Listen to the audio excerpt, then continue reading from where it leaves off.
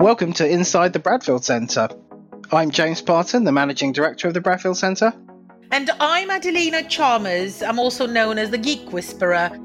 Joining us today is David Batey, who is the founder of Nickled, one of the companies based here with us at the Bradfield Centre.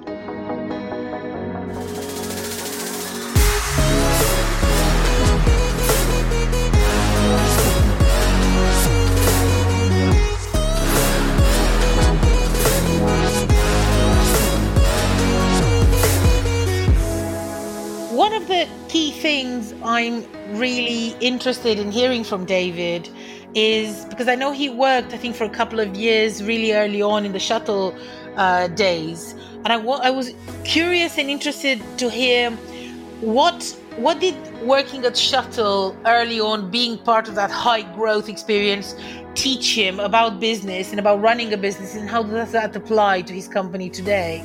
Yeah, and kind of similar to that, I'm keen to talk to David about SaaS. We have a lot of SaaS businesses in the building. David spent his, virtually his entire career working in SaaS style businesses, and I believe Nickled's customer base is largely SaaS companies. So I'm sure he's got a lot of great insight, in terms of how you drive forward those kinds of businesses.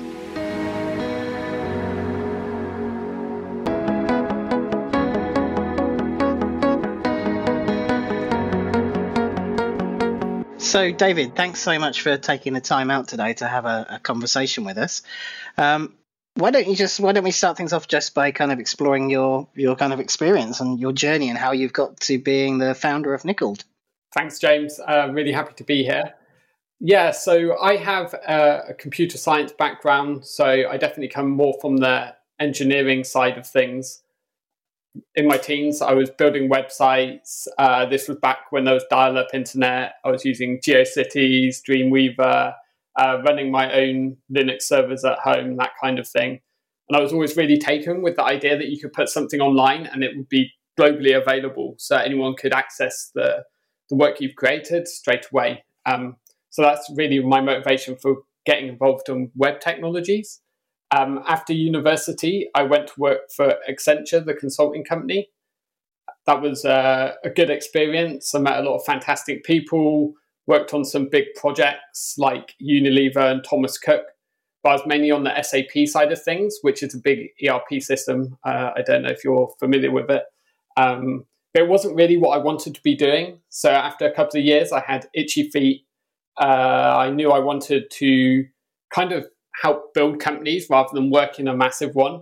So I applied for some startups in London, and I was really lucky because I joined a successful one called Shuttle. I don't know if you're familiar with Shuttle, but what they did was allow internet deliveries in 90 minutes. So you could order something online, you could go to Argos, you can order a TV, and we'd ship it to your address within 90 minutes or an hour window if you're choosing. And this was about 10 years ago. So it was quite revolutionary and like a new idea at the time. So it was like pre-Uber, pre-Deliveroo, etc. And we integrated with retailers and same-day couriers, and that's how we delivered the stuff to your door. After working at Shuttle for a couple of years, I went contracting. So I was doing Ruby on Rails, still working in web technologies, worked at some funded startups in London. And then I came up with the idea of Nickled. At this point in time, I had some savings and I had some money from the eBay acquisition of Shuttle because I had a small amount of equity in that company, which allowed me to invest my own capital in starting Nickled, which leads me to the Bradfield Centre and today. So could I ask you, David, what would you say working and being an early hire in a high growth company, what did that teach you for what you're doing now, for running your company now? That's a really good question. So going back to Shuttle, I was probably the fourth or fifth person in the company.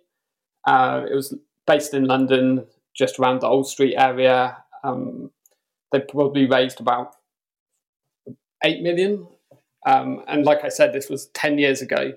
I think I learned quite a lot. The founders were already experienced. So Tom Allison, he had already built and sold another logistics company called eCourier. So it was really interesting watching him operate and the processes that they ran inside the company to build Shuttle, the product and the company.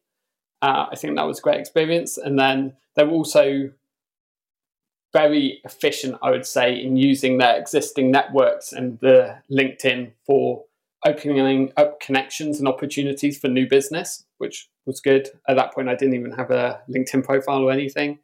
Another thing that I think was good to see was that they were also brave in that they would reach out to massive established businesses. And even though they were a small startup, there's like 4 or 5 people in a room, they'd be reaching out to like Argos or Maplin or Toys R Us.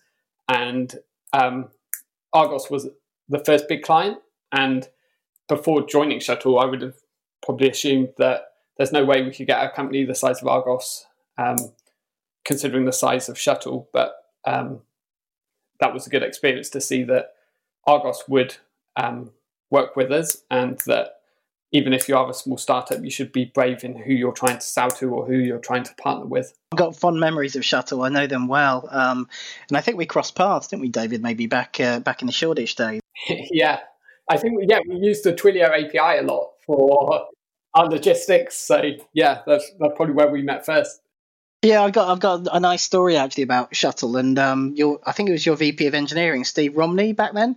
Yeah, he's a great guy. So when I was working at Twilio, this is very early on, must have been about maybe 2012, and I had the enviable task of putting on our first kind of developer conference in London, which was, kind of quite a challenge. So we had to try and get 300 people in a room on one, I can't remember when, it must have been September or October 2012 or something like that. And Steve had kindly agreed to kind of come on a panel as part of the speaker lineup. And then I get a call from him on the Sunday, the day, like less than 24 hours before the event. And he just said, look, James, I might not be able to make it. And I'm kind of selfishly thinking, oh my God, I've got a real hole now to fill. And he goes, I'll try my hardest, but just to let you know, I might not make it because of some challenges in the business, or however he described it. But Steve showed up on the Monday and he did his panel session, and it was only afterwards that what I actually discovered was it was that weekend that eBay were actually acquiring Shuttle. So poor old Steve was dealing with the acquisition, and there's me kind of trying to stress him about showing up to my event on the Monday. But it's just it was a really nice memory of just like, I guess the commitment and the kind of, the culture you guys must have had, because, Steve couldn't have been, Steve was just great. And, he came through for us, and you guys were obviously a very early, success story for Twilio in London and in the UK. So yeah, fond memories. So can you tell us a little bit, David, about Nickled and the problem you're solving with this company? Sure. So basically, Nickled came out of my experience contracting. I was working at some funded startups in London, including one of my good friends, AJ and Peter's, called Gleanin'. And they were spending a lot of money on software engineers and developers to build features for their application. But what we weren't doing a good job of was communicating to our users about these features that they were spending a lot of money building.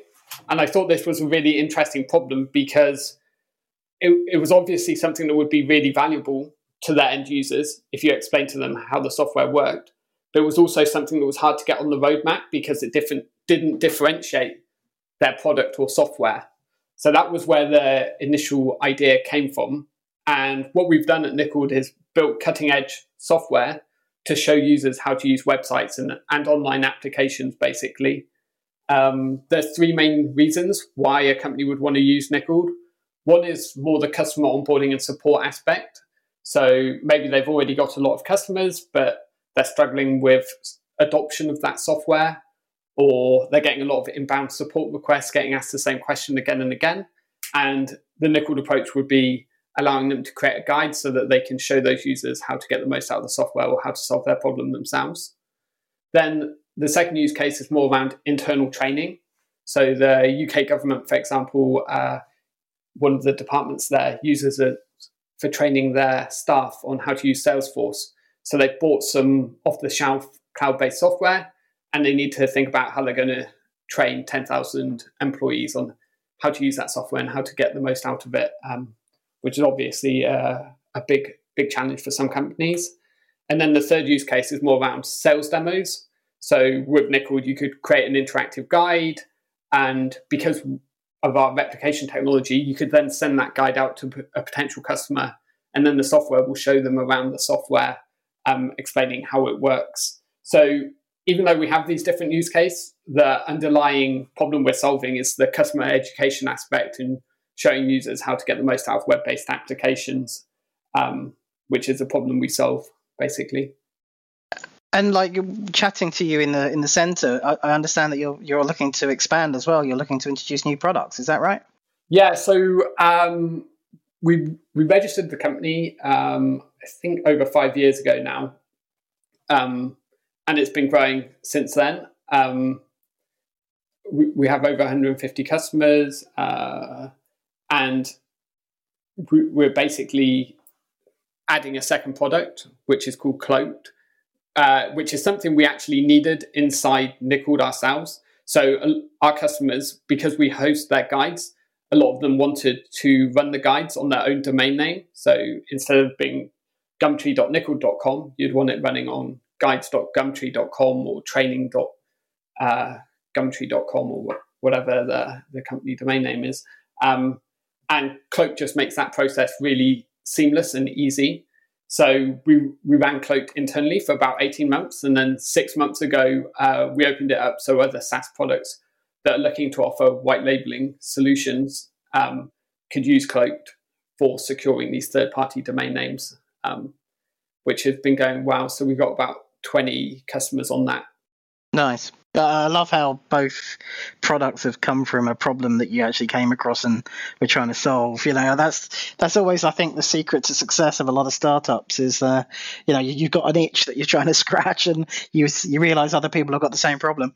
Yeah, exactly. So I think we've been really lucky with both startups because they're both on web-based, and then there's enough people out there that are searching for the problems or solutions to these problems that we get a lot of traffic where people are looking to solve these kind of issues. And like you said, it's kind of cheating because I saw the problems because I experienced them directly rather than just sitting at home brainstorming, I wish I could start a business. I wonder what I could build kind of thing. But yeah, there was an aspect of that as well. The first version was very similar to Optimizely. I don't know if you've used that A/B testing software. So our software for creating the guides is like kind of modeled on their A/B testing software. So you use Nickled, you open up a web page within Nickled, and then you can start making changes. So I was kind of inspired by their technology as well. And then, took it from there, really. David, could I ask you, what sort of size companies are your ideal customers? And could any of the other Bradfield Center members, benefit from your technology? And if so, how? Yeah, so that's a good question. It's always a challenge because we don't have the most clearly defined user base in the world, to be honest. So we like I said, we got about 150 customers on Nickled, and they range from one-man bands who have a product which they're running themselves, and they're creating guides either for support or for sales demos. And then we have some massive multinational organizations like EDF Energy or GE, or like I said before, the UK government is another big one. And they're using us for slightly different reasons as well. There's no reason why someone at the Bradfield Center wouldn't be able to use our software as long as their applications are web-based and they have this kind of either adoption or customer support issues that they're looking to improve. We don't have like a strict rule on we only work with enterprise, or we don't touch customers over 10 people size organization or anything like that. The only strict criteria is that they have a web-based application and they're looking to show users how to use it. And it's across any industry then? Maybe 80% of our customers are actually other SaaS software providers. So a lot of our customers are also selling online software, and then they're having like creating guides to improve their onboarding, showing their users on how to get the most out of it. And then we are expanding in the internal training space as well. At the moment, we're rolling out a Salesforce integration, which is looking really good at the moment, which allows companies to have nickel widgets inside Salesforce so that they can kind of train their staff with a hands-off approach, so that the users, as they navigate around Salesforce, can load the relevant training guides. So you mentioned SaaS there, David, as your customer base being predominantly SaaS. I mean, I can obviously absolutely see the attraction of this to any SaaS kind of provider. Obviously, with SaaS, it's all about optimizing inbound kind of direct marketing, right? So removing any hurdles or barriers or frustrations from the user experience and getting them to registration and usage is the key goal. So with your experience of both working in SaaS businesses and then having SaaS as your kind of customer base, what kind of advice would you give to kind of companies out there that are operating a SaaS business model in terms of optimization and getting those customers through their kind of website to acquisition as quickly as possible? Well, like you said, I think lowering friction so people can sign up for a free trial, try out your software, is definitely the way that the world should move. People don't want to often speak to salespeople, especially in the current COVID-19 environment. They want to be able to work from home, try software out themselves to see if it scratches their itch. So making sure that your users can understand how to use your software and operate it without you being there is critical, I think, in the current climate, which is probably benefiting our business a lot at the moment. And then, just making sure that you basically set your product up for success and that the product helps sell itself is kind of really important for online inbound sales. So all of our customers at the moment come from SEO inbound. They all understand that they have a problem. They're all Googling how to solve their problems. So making sure that you can be found online as well is critical. I think we've learned a lot, both around the benefits of SEO and inbound marketing, because our customers are already looking for a solution to that problem. We don't have to convince them that they have this issue.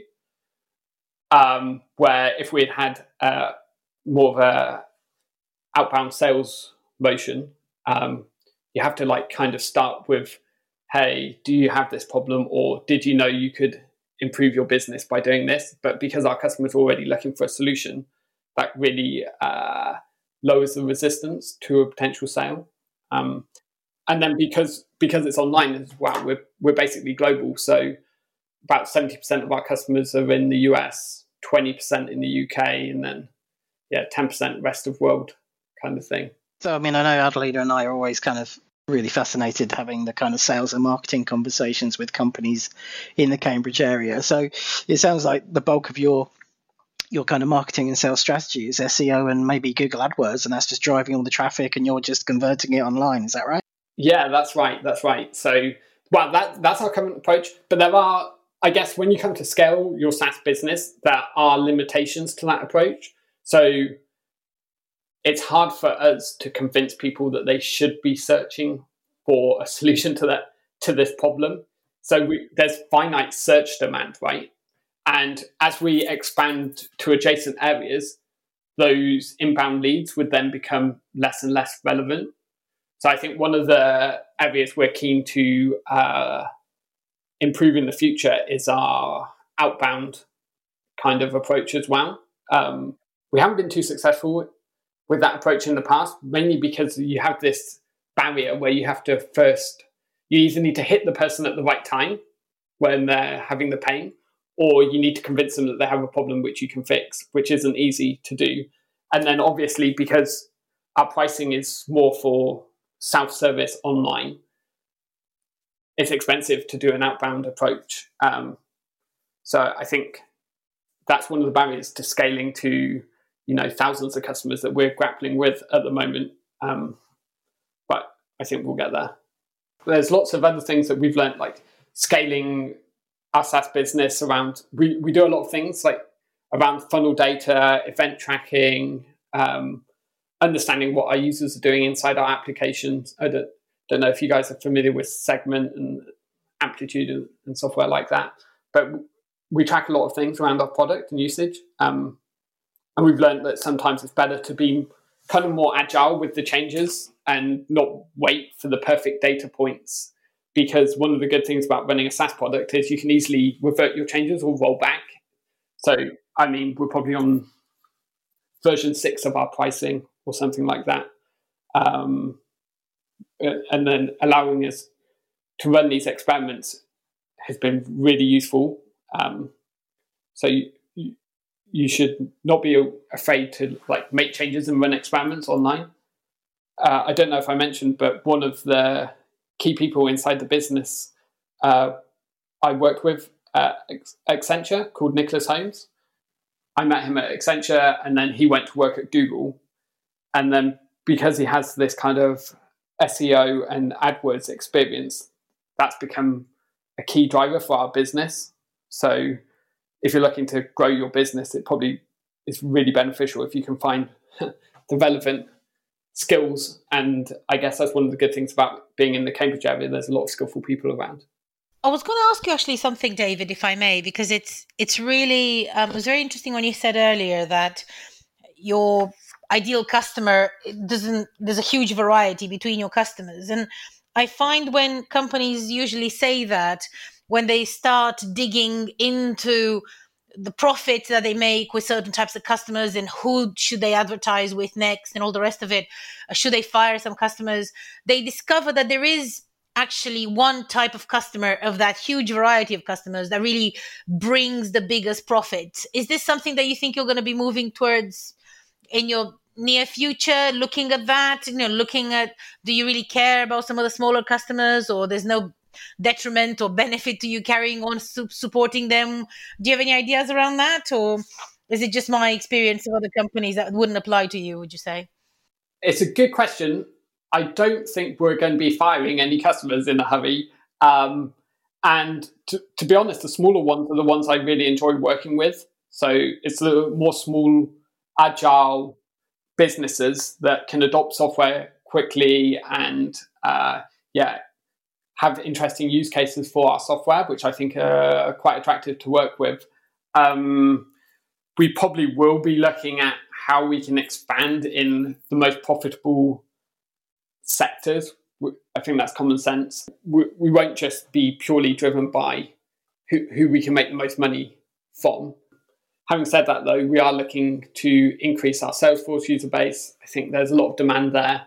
It's massively complex software. It makes a lot of sense for us to have a really tight integration for that software. And there should be similarities with their user base and our user base. Sounds like you'll be going to Dreamforce soon then. Yeah, maybe. We were actually in San Francisco when COVID-19 scuppered our plans. We were going to go to, I don't know if you've been to SaaStr before, but it's the world's biggest SaaS conference run by Jason Lemkin. So myself and Nick were both in San Francisco when 3 days before the conference got cancelled due to the outbreak. And we had to cut short our Airbnb stay and fly home. Gutting. So what's your experience? I mean, you started to talk there about Cambridge and, the skill sets in Cambridge. So what's brought you to the city? What do you find? Do you feel like it's an advantage being in Cambridge? What's your experience of the local tech kind of ecosystem? Yeah, I think Cambridge has a really strong tech ecosystem.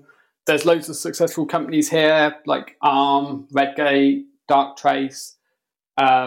So like I was saying before, if you can find people that have already solved your problems before, either like scaling up a SaaS business or like doing outbound sales, then drawing on their experience will massively benefit your business. It's not a coincidence when you go to, I'm sure, Dreamforce or SaaStock or SaaStr, if you listen to the company speak, a lot of the time, the people have already come from previously successful businesses like Salesforce or Intercom, etc., etc. So, and Cambridge has that success, so you should tap on that. And then, obviously, with the university, there's a lot of innovation going on. There's a lot of great people you can hire, high caliber people that just aren't available in other places in the UK. So I think Cambridge is a fantastic place to base your business. Yeah, and I've been in the Bradfield Centre on the Science Park for, I think it's just over a year and a half now. And it's been a superb place to work. I'm very, very happy here. I think the events and the ecosystem that you guys have created has been superb. Obviously, there's also additional perks, like the facilities are really smoothly run, coffee's topped up. We also have the hosting credits, which I know you helped us a lot, James, getting on the Surge program with Google. So hosting has basically been free the last year and a half, which has saved us tens of thousands. I think the Bradfield team have done a lot to help Nickled in its success, and the people that you've got in the building, because you have this tech focus. I mean, these are the peers, these are the people that if you're running a tech business in the Cambridge area, this is why you need to be in the Bradfield Centre. I sit next to Phil from Jump Tech. He's previously sold a SaaS business. His current one is growing well. I know you had him on an earlier podcast. And it's just really beneficial if you're around people like that, because he also works in SaaS, but he comes more from the sales side of things. And then we look at things in similar ways, but he just takes a slightly different angle. So it's really useful for me to be able to learn from a guy like Phil. Obviously, Dan Harris sits near me as well, so he's got a lot of expertise in DevOps. And then there's the iProvo guys that are extremely smart and very creative, working in the innovation space. So I think the ecosystem is really special and needs to be protected, and is very important for the long-term success of Cambridge. Well, we appreciate the kind words, David. Thank you. I mean, I'm glad that we managed to get that support for you from Google in particular, because it's obviously quite overwhelming when you join a place like the Bradfield Centre. There's so much going on, and a lot of people just want to get their heads down and get their work done. But having these additional benefits, like being able to join up to the Google startup programs or Amazon's or whoever it might be, there's just it's free cash on the table, right? And as you say, it almost strips a year of cost out of your business. So I definitely recommend anyone listening to this to check out those additional benefits. Mm-hmm. Yeah. And if you're thinking about starting a tech company, or if you're already running a tech company in the Cambridge area, you should certainly check out the Bradfield Centre if you're looking for a place to base your business. David, is there anything happening in your business right now? Are you recruiting? Is there anything you'd like the people listening to this podcast to know about, that you'd like them perhaps to do or act on?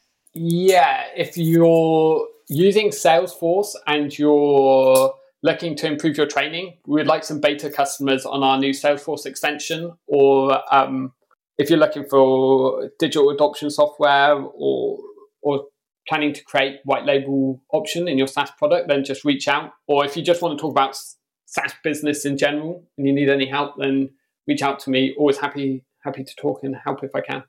That's amazing, David. Thanks. Thanks so much for taking the time. We really appreciate it. Lovely to speak to you guys. Lovely hearing more about what you're doing.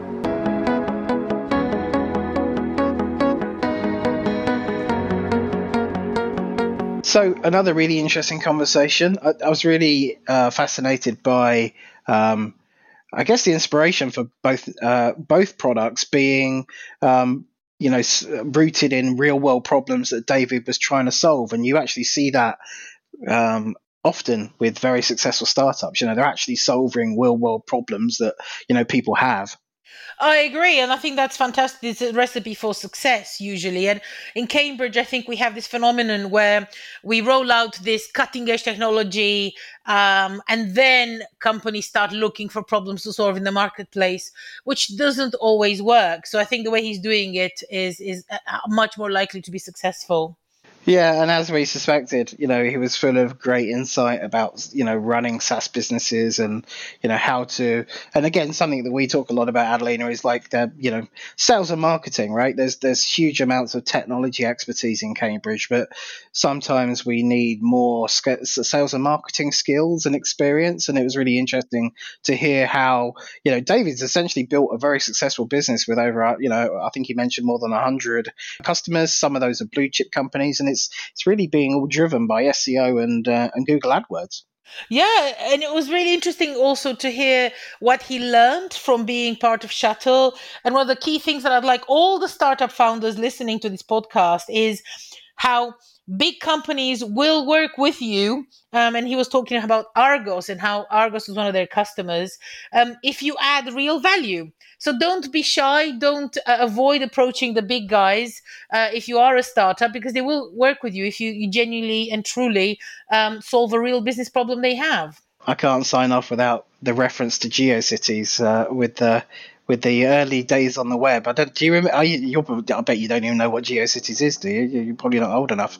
I do, actually. I remember. Do you? Yep. Yeah. One of my first websites got a GeoCities Website of the Week award, which was like the highlight, the best thing ever. I think I might have the badge somewhere still.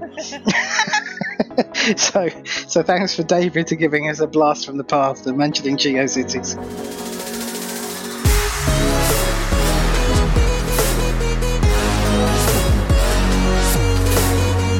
So thanks once again to David for coming onto the show. Very much appreciated. You can find the show on Apple Podcasts, Spotify, Stitcher and SoundCloud, or bradfieldcentre.com under Events and Community.